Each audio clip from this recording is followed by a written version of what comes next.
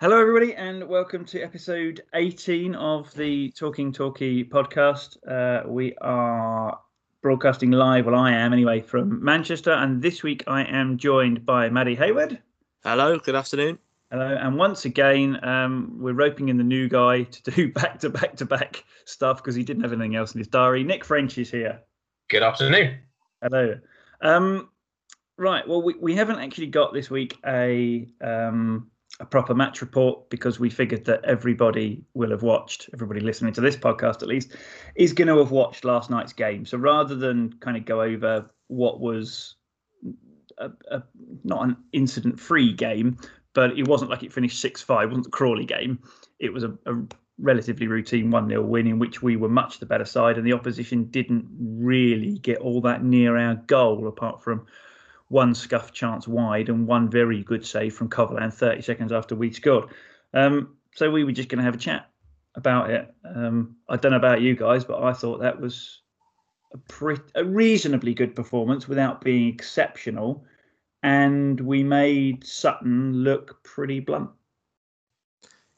Yeah, I thought that was probably our best performance since Boxing Day, actually. I think we were all over them in every possible way in terms of I think we were sharper and better all over the pitch, really.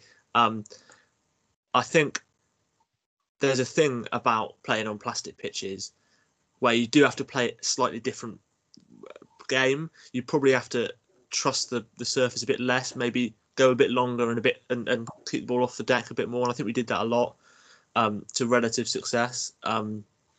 We and also on the pitch as well. Often, I noticed that passes weren't quite reaching players, and we were quite good at sort of being on their heels and like nipping in front of them or sort of showing them out the way. I think you need to be stronger and tougher, and we were definitely better at that. I think almost every 50-50 we won. Obviously a bit shaky at the end, but I thought we looked really properly decent, and as you say, you made Sutton look pretty rubbish, to be honest. Yeah, I tend to agree with that. It was one of those where we were convincing without. The only thing that didn't show us as being convincing was the scoreline. It was the only thing that we didn't do was score 4 or 5 goals, which actually a lot of our play would have probably deserved. We had the early chances. They didn't have a huge amount of time on, in our half, anywhere near our penalty area. I think we had a couple of shots early on. I mean, the most surprising thing was seeing Armani Little's haircut probably in the first 10 minutes. That was the thing that got me, as I thought, well, you can tell the barbers are open again, which is probably kind of tells you all you need to know about the early part of the game.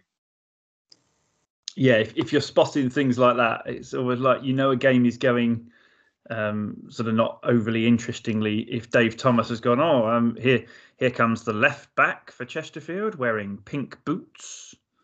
It's like, how have you had time to notice that, Dave? I know full well you're a busy man and you've got a football match going on in front of you. You can't have noticed what colour boots people are wearing. No, he seems to have had his fingernails clipped this week as well. It's like, what are you talking about? How have you spotted that? It's right. It's accurate to suggest that we were the better side and made them look not particularly good. I said on Sunday's episode that I was more pleased to have the week off after the game rather than before it, and I think that showed through because we did run around like idiots yesterday. We put so much effort into the game, and I think it was probably that. And you pick anything really you like, but it was probably that was the difference in the end. We were just willing to run a bit further, run a bit harder. Poor old Moxie was exhausted by the end. Was he fouled on 70 odd minutes just before he went off? I don't know. Grits on the Radio Devon commentary seemed to think that he was. It didn't really look much of a foul to me. It just looked like a very old man who's played an awful lot of football was very tired after a long, hard game on a plastic pitch, getting just muscled out of the way, which led to the Sutton chance that I mentioned earlier, where they somehow managed to scuff it wide.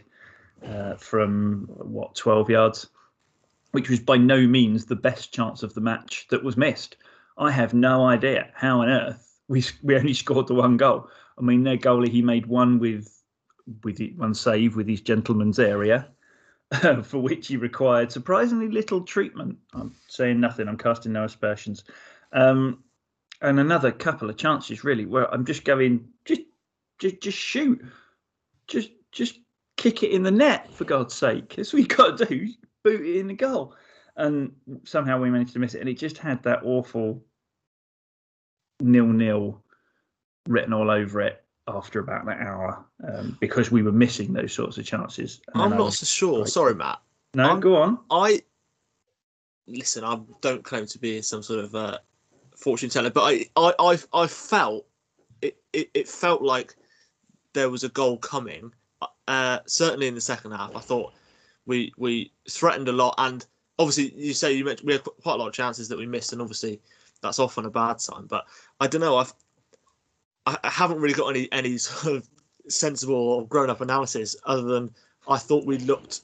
I thought we were going to score. I expected us to score, and to be honest, when Kyle Cameron came on the left wing, I stopped expecting us to score. But we scored immediately afterwards.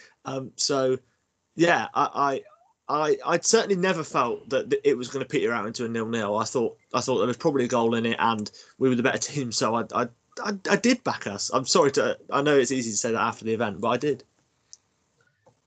I very much when Kyle Cameron came on for Jake Andrews, I think I was about halfway through an expletive-laden tweet saying that we were settling for a draw when the win was there for the taking. It felt a little bit like he'd sort of gone, so Jake Andrews needs to come off. I haven't got a left winger. Who have I got? And I fully expected that it would have been Law that was coming on if Andrews was coming off, and he would have sat in front of Moxey, because he's relatively good going forward. Moxey was pretty solid, but he would have helped out there, because the only player really that they had of any kind of significance was Adeboye. He was the only one who sort of looked like he might spark them into a bit of life. And then Kyle Cameron came on, and I thought, well, are we settling for a point now? Are we happy with the point? And then halfway through writing the tweet, Randell sends the cross in from the left, and we all know what happened after that. But yeah, I sort of felt we might be accepting the draw. Clearly, that wasn't the case. I think if he was accepting the draw, it would have. So I expected when I saw Cameron come on, I thought, all right, he's going to a back five. Is he? He's going to sort of try and push the fullbacks up a bit and change the shape. I didn't know whether that might be some sort of. He's seen something in the tactics that mean that we need to three at the back and attacking fullbacks, but no, he went on the left wing, and it was as if it was like this is the most normal thing in the world that Kyle Cameron was coming on the left wing. He just sort of settled in perfectly, and instead of you'd expect the oncoming sub to be like, yeah, right, we're changing shape, or few signals, whatever. He just sort of jogged over to the left wing and just cracked on, and they clearly planned it, or well, not necessarily planned it, but they've clearly spoken about it, because nobody was like, what the hell are you doing over there, Kyle? Like you're sort of back here. He just sort of came on and yes, it's quite seamless and in a weird way, but yeah, it did look a bit like, oh no, is he settling for it? But actually, well, it didn't change the game at all, really, that substitution, but it made it look a bit like a bit of tactical genius to put your centre back at left wing at this point. Yeah, he's decided, right, I'm gonna do something mad, and if it doesn't work, oh well, we've got a point, and if it does, I look like managerial genius Gary, which he is. Managerial genius Gary Johnson. Yeah, who knows? I don't know. I mean, I like the idea that maybe it came from Cameron. He was sat on the bench and he just sort of like tugs at Aaron Downs' jacket. Downsy, can I go on the left wing, please? I think I've spotted something that I can do. Obviously, he doesn't talk like that. Carly, for listening, I'm really sorry. I have one generic somebody else voice, and it's that. Yeah, who knows? Just baffled me as it baffled you guys. While we're sort of half talking about him, how good was Adam Randell? How good is Adam Randell, by the way? I mean, that was his weaker foot, that cross, and it picked out Hull. It dropped over two defenders, pinned the goalie because he couldn't come and get it, and it dropped right where Hall needed it, just to flick it into the corner with his weak foot after 80 minutes on a plastic pitch. Ridiculous. Oh man, I said it on Sunday. I said he is he's been one of our standouts for the season, and I think even if we go up, we will be very, very lucky to see him at Plainmoor again after the end of this season. We've got no chance. He'll be in Argyle's starting 11 in League One. I'm afraid he's well too good for that. He's brilliant, and I think you were coming to the point of the season where everybody sort of starts to think about their Player of the Year, and I think he's got to be up there. There'll be obviously your Asa Hall, who's just played through without really mentioning it, and he's 34. So yeah, I think he's up there as one of our standout performers of the season. There's only one name for if there's a young player of the year, as opposed to necessarily taking the award away from probably Asa Hall. I mean, who else do you vote for? Nobody, through no fault of their own. Whitfield and Nemain have only played sort of half the season. Carl Cameron probably doesn't qualify anymore, but he's been very good, and he's been missing for quite a lot of the game. There's nobody else to give it to. Yeah, really. I don't know. I don't imagine Matty's going to tell us anything different. But no, I'm not. I'm not going to tell you that I think Olaf deserves the Young Player of the Year. I think Randall's been superb. Yeah, you alluded to it, and it's probably a sort of conversation for another day. But yeah, he's got ridiculous potential to go beyond us and probably beyond Plymouth, hopefully, because he's a really, really good footballer. And I mean, let's remember that this is his third position that he's played in this season, and he never really looked at our place at right back.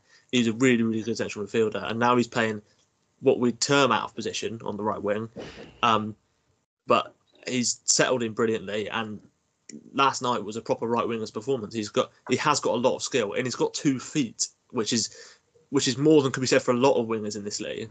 To be able to put a crossing like that with his left foot is superb. And yeah, it goes to show that he's certainly destined for way beyond our level, and he's probably too good for us now.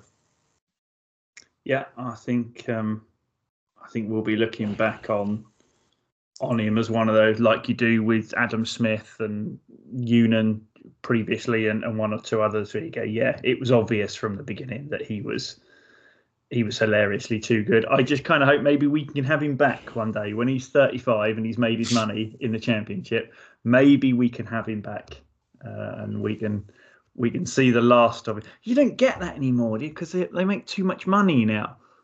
We don't get. I know Woking have got somebody. Who's Woking got? Premier League Jarvis. Matt Jarvis. I mean, what's he doing? Yeah. He must have made thousands a week. He might. I don't know. Maybe he just loves the game. Who knows? Maybe he's gambled it away. It's equally possible. I actually, thinking about that does happen. I saw a video about. Do you remember the Notts County takeover? All those years ago. Campbell. Sol Campbell. Yeah, I saw a thing on YouTube at 25 minutes. A guy had done a load of research into it and about like who all these people were and that were involved. And the one thing that stood out for me was that they were paying for his one appearance. They paid Sol Campbell. His contract was worth 40 grand a week, which apparently at the time was double the average Premier League wage for a team in League Two. Yeah. How on earth did he think that was sustainable? That's £2 million a year out of Notts County. What are their gate receipts? 10 grand a week? I mean, who knows? It's ridiculous, madness. So yeah, that was just popped into my mind when we were talking about decent players coming down to a rubbish level. Yeah, very funny. So yeah, we stay third with yesterday's win, but we're now level on points with Sutton. For the 2 listeners to this podcast that haven't seen the table, we're level on points with Sutton. They've got a game in hand and a slightly better goal difference.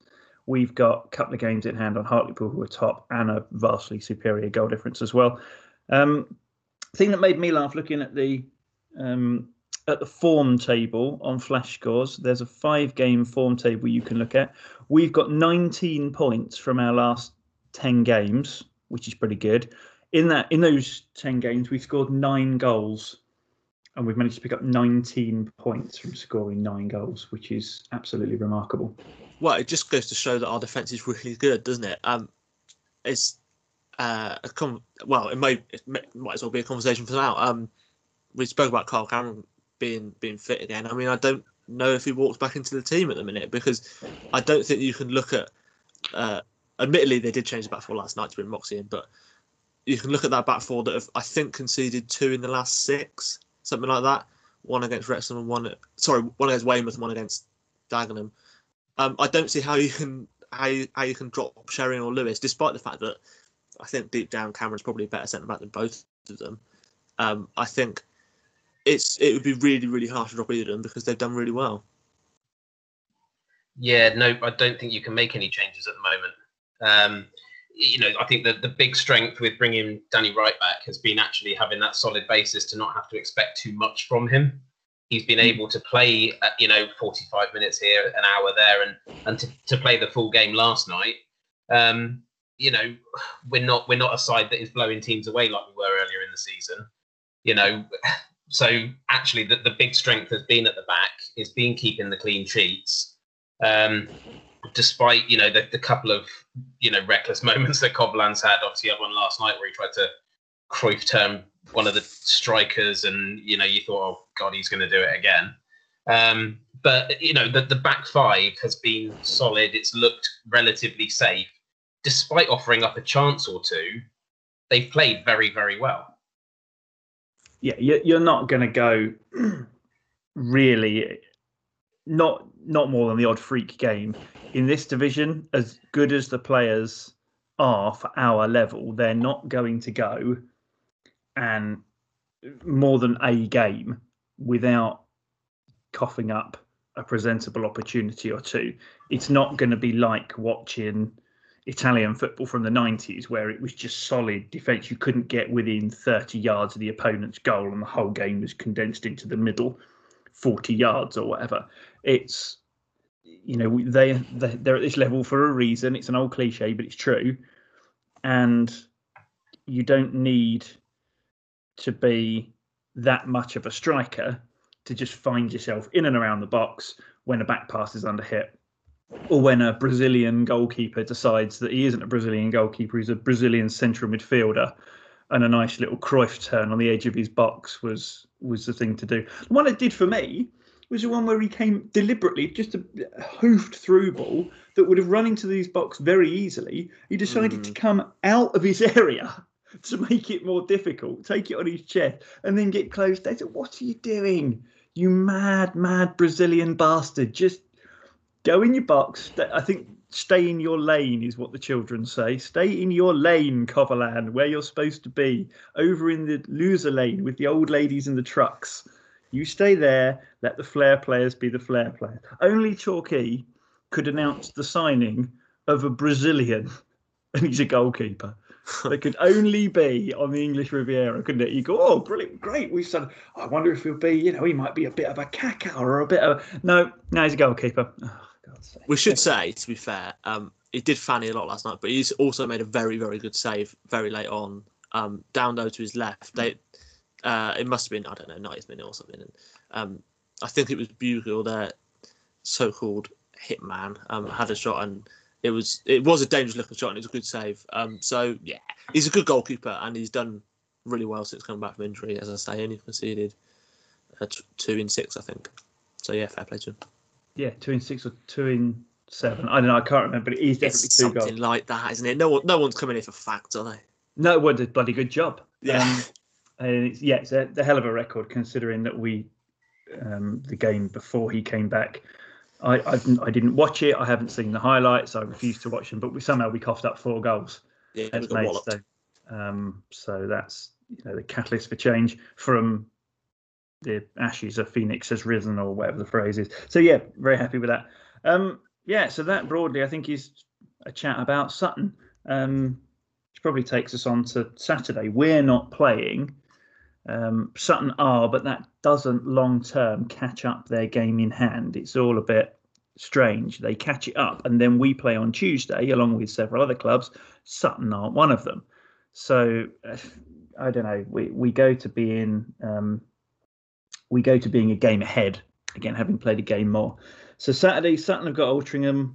Not an easy game, not a difficult game. Just a bit of a bummer that Altrincham really they beat us to go second at Plainmoor, and they probably deserve to as well. And they've fallen off a cliff since. I think they've picked up about 6 points in 3 months since. It's very distressing. The other notable games, Notts County have Eastleigh, who've lost a bit of form recently, but then there again, so have Notts County. Stockport have Maidenhead, and I fully expect Stockport to win that about 700-0. And Hartlepool have Wealdstone, and that could be anything, couldn't it? With the way Wealdstone played the game, they'll probably win it, Hartlepool, but Wealdstone have this horrible tendency to score 6 and concede 7 in a game. So those are the fixtures. Do you think we're going to get any joy out of any of those? No. Yes. Elaborating on it, no. I don't think we are. I think it's going to be one of those afternoons when everything pretty much goes to form, I think. The only place possibly, I was having a look at the table earlier on, you can go all the way down, giving sides an outside shot at the playoffs, right down probably to Maidenhead, who have got about 3 or 4 games in hand, I think. But Maidenhead aren't going to beat Stockport, not at Stockport, I don't think. Woking, Wrexham aren't really of an interest to us at the moment. So, no, realistically, I think we can probably expect to go into Tuesday night back as we were before last night, probably.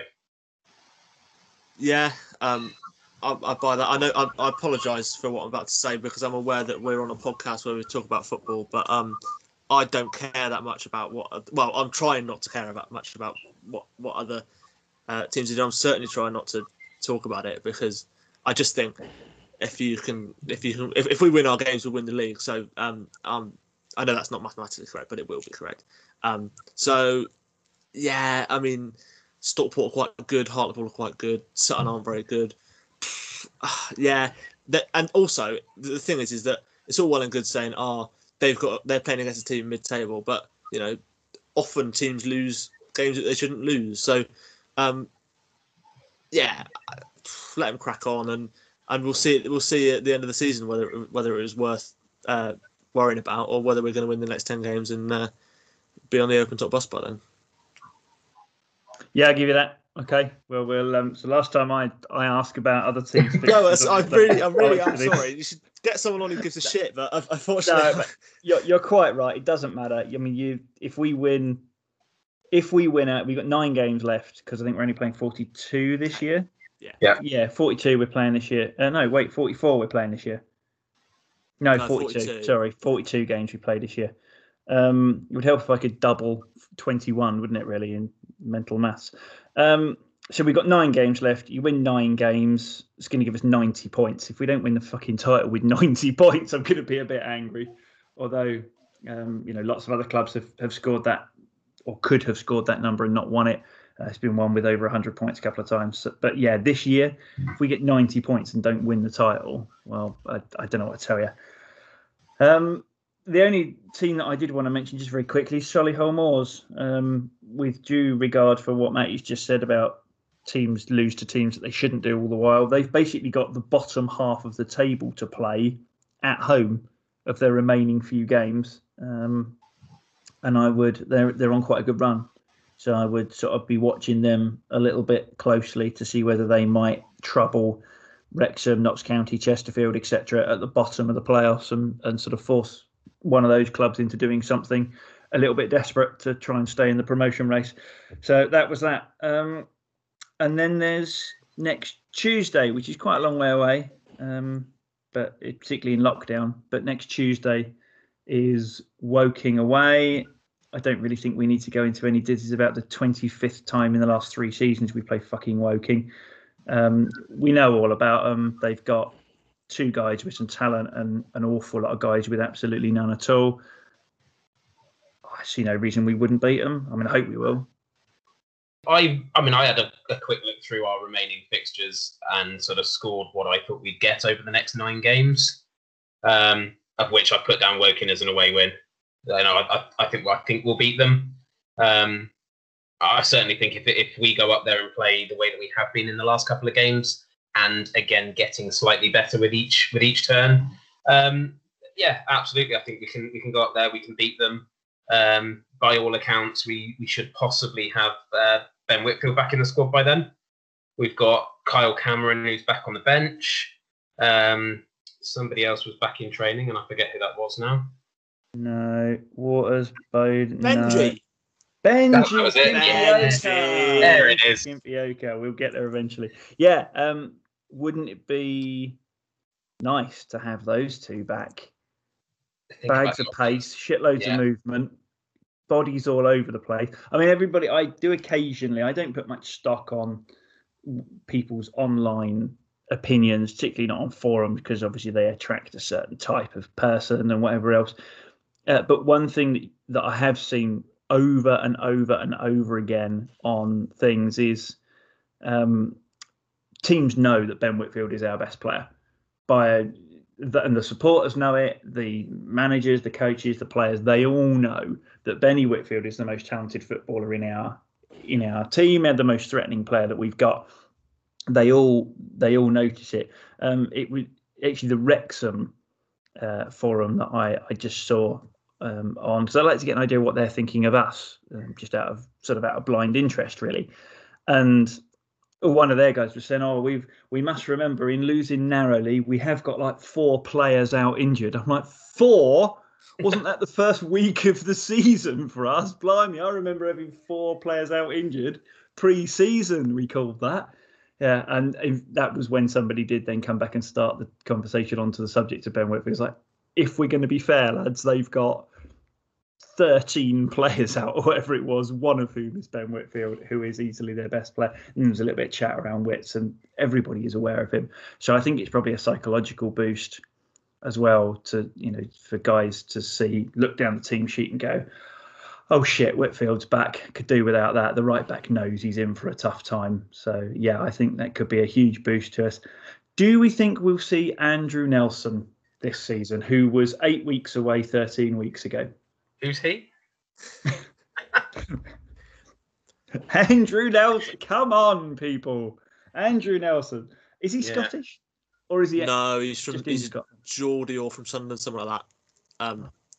I'm pretty sure he knew Carl Cameron from being in the Northeast. I assume they're all friends up there, but no, I don't expect to see him, and if we do, it will be a bonus. But I mean, I don't actually think he gets in the team at the minute, does he? If he's playing one up front, then that's Danny Wright. And just on Whitfield, while I remember it, one of the benefits of us being good at the moment, and particularly Andrews being good, is that we don't have to rush Ben Whitfield back. We can, like we did with Wright, stagger his return so that we don't Armani Little him, and every bloody 6 weeks he's doing his hamstring. Yeah, and I think obviously it's a benefit of being good is that you don't have to change the team very much, and he'd be an incredibly good bench player because obviously he's an incredibly good footballer at this level anyway.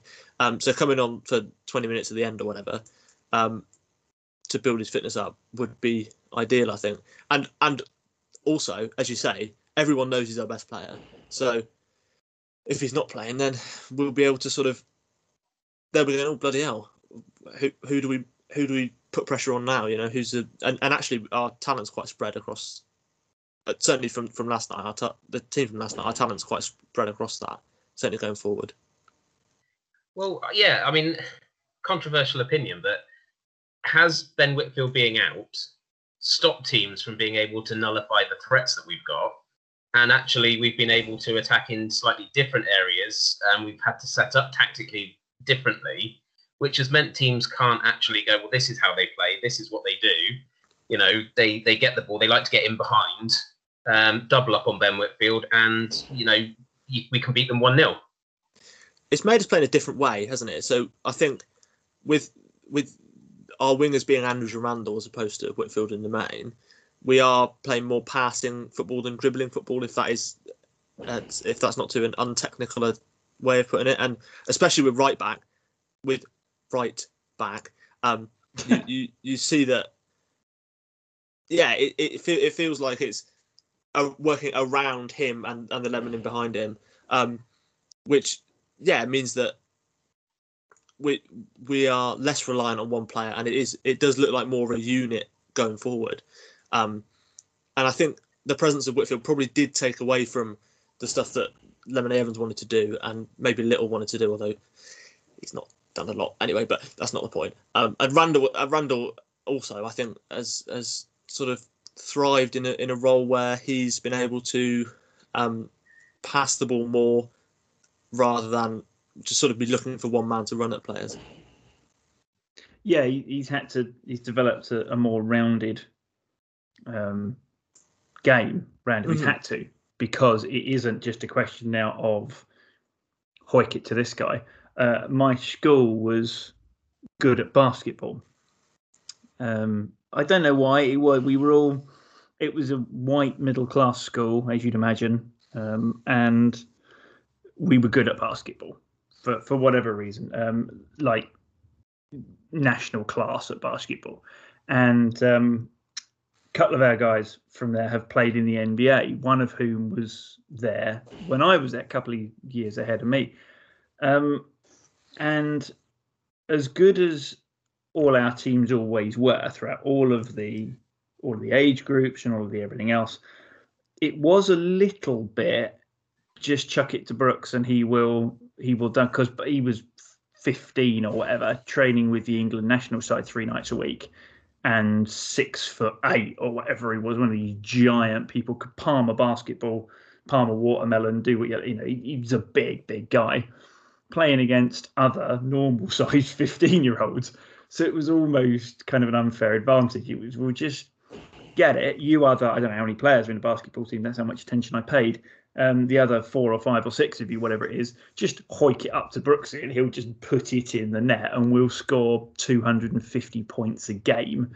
And it won't matter what the opposition do. The opposition can bring Shaquille O'Neal in. It ain't going to make any difference. So that was a little bit like that. That wasn't the best team we ever produced, although it probably scored the most points. Same thing here. Without having the plan of we'll get it to Whitfield, let him do his thing, everyone else has had to sort of step up a little bit to the plate and take on their share of Whitfield's work. And I think it's been beneficial to all of them, as we've seen with the improvement over the season of Randell and 1 or 2 others. So with that in mind, do you bring Whitfield back in when he's fit, which is what the big clamour will be? Everybody will want to see Whitfield back in the starting 11. Do you bring him back in, or do you say we line up as we are because we're playing very, very well, and Whitfield, with his pace in the last 20 minutes of 2 or 3 of the next 4 games, we try and take advantage there, where if we have struggled to break a side down, we then have that opportunity to take it on.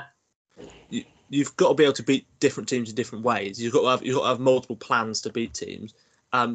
To answer your question, I think as long as Jake Andrews doesn't do anything wrong, he starts, because he's been very good recently. And you can call Whitfield a plan B, or not even a plan B, just a different way of attacking. But I don't. I think he will pick Whitfield when he's fit. But certainly to begin with, when you can sort of ease him back in, I think stick with the team that's doing well, and go from there. Yeah, don't change your winning side. And we are winning at the minute. We've won 5 of 6, something like that. So I don't see any real reason to bring him in and change how we are playing, undo a lot of the sort of changes that we have made. Notts County, Woking. I wouldn't want him to play against Woking anyway, because Woking are overly physical and we always pick up injuries. They are not the opposition to bring in a player recovering from an injury. Notts County, I've seen it said many times that the way to beat Notts County is to make it a battle in midfield and then just pass the ball around them. Once you've broken their spirit in midfield, you can pass around them fairly effectively, which rules out the next 2 games, because that obviously isn't Whitfield's game at all, particularly not coming back, trying to find some fitness. So home to Aldershot, I suppose. Yeah, give it to Jake Andrews, who is a clever, crafty snapper of a player, and has obviously passed on his hamstring trick, his score a goal, grab your hamstring, take 10 minutes to limp off and hope the referee doesn't add it all on trick to Danny Wright, who, for those of you who may have seen him limp off yesterday and haven't seen on Twitter, Wrighty's absolutely fine. It was all nonsense. He was just playing the game, which I kind of... It looked that way when he was going off, but no, he's fine. He won't miss any time. Yeah, okay, pass. I too do not think we bring Whitfield straight back in. Because what the hell does that say to Andrews? Congratulations, you've been among our better players. You've scored a couple of nice goals. You've made a real difference to the team. Now get out. A better player is here. Who knows? Maybe that's football. Maybe that's the life of a professional footballer. But that seems overly harsh on a guy that we probably will keep and want to keep, to replace him with a guy who, if we're all really honest, is leaving in the summer. Isn't he, Whitfield? We won't see Whitfield in yellow again. And good luck to him wherever he goes next. I hope he does really well. That broadly it, I suppose, isn't it? It's weird with no game in the middle. I like games, but we didn't have time to organise one, so we didn't organise one. So that's it. I've got a quick quiz question. If you want to have a quiz question. Oh yeah, go on. I like random pop quizzes. Well, it's very much football based. I'll admit, I'll preface this by saying that I'm currently writing an article. So apologies for that. But for that, I was thinking about, they had their free kick in the last minute, and I don't know about you, but I was petrified because I thought, well, this is just going in. This is just a goal. There's absolutely no way on earth that they're not scoring here. Would you like to guess? So now we come to the quiz question. Would you like to guess what percentage of shots direct from free kicks in the Premier League this season have gone in? And to extrapolate how we should not have been worried about that chance. I'm gonna guess shots direct from free kicks. I'm going to say 3%.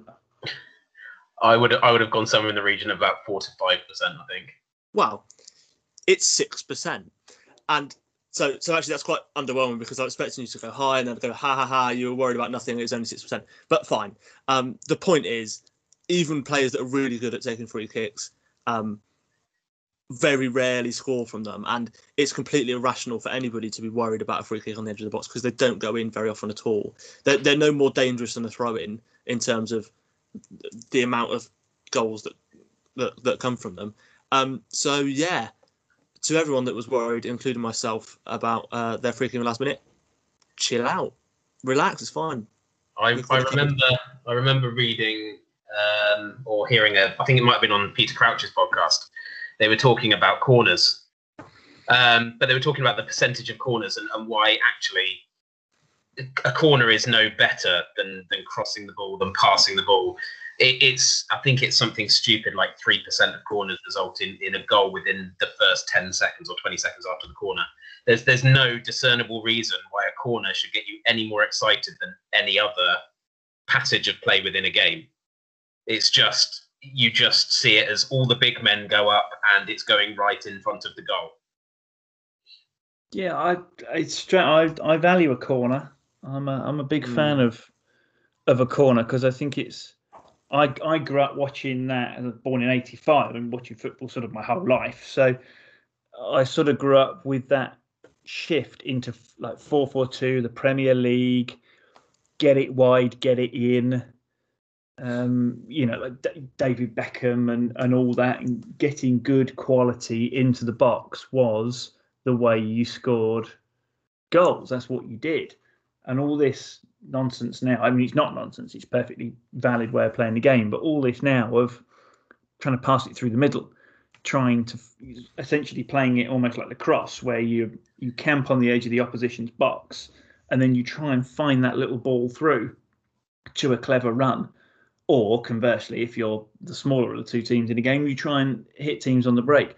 There's no more of this genuinely finding a way to get it to the wide men, bit of quality wide into the box and score a goal. So maybe, I don't know, maybe football has changed, but I still really, really value a corner. Brilliant, we've got a corner. And that the same song that we always sing.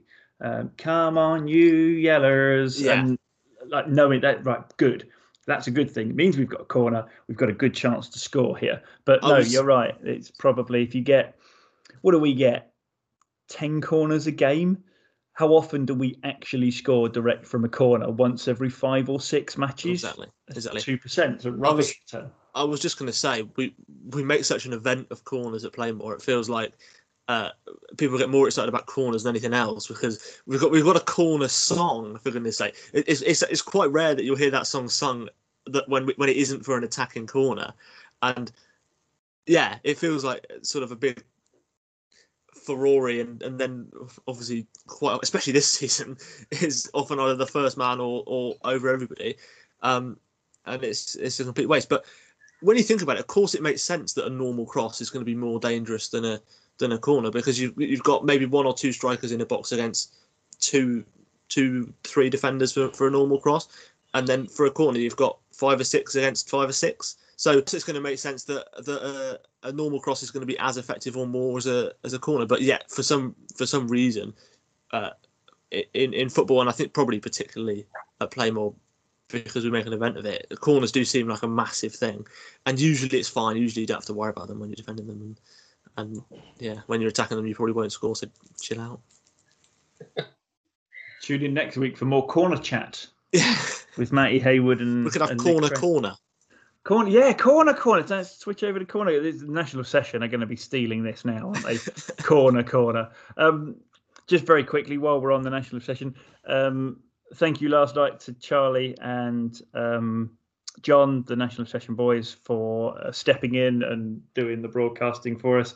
They were very nice to this podcast when we were trying to arrange the Legends of the Buckle Era event. 1 or 2 other things, they plugged it for us. So yeah, we're big fans of those guys. Listen to that podcast if you don't already. It's not a Talk United podcast, we should mention that.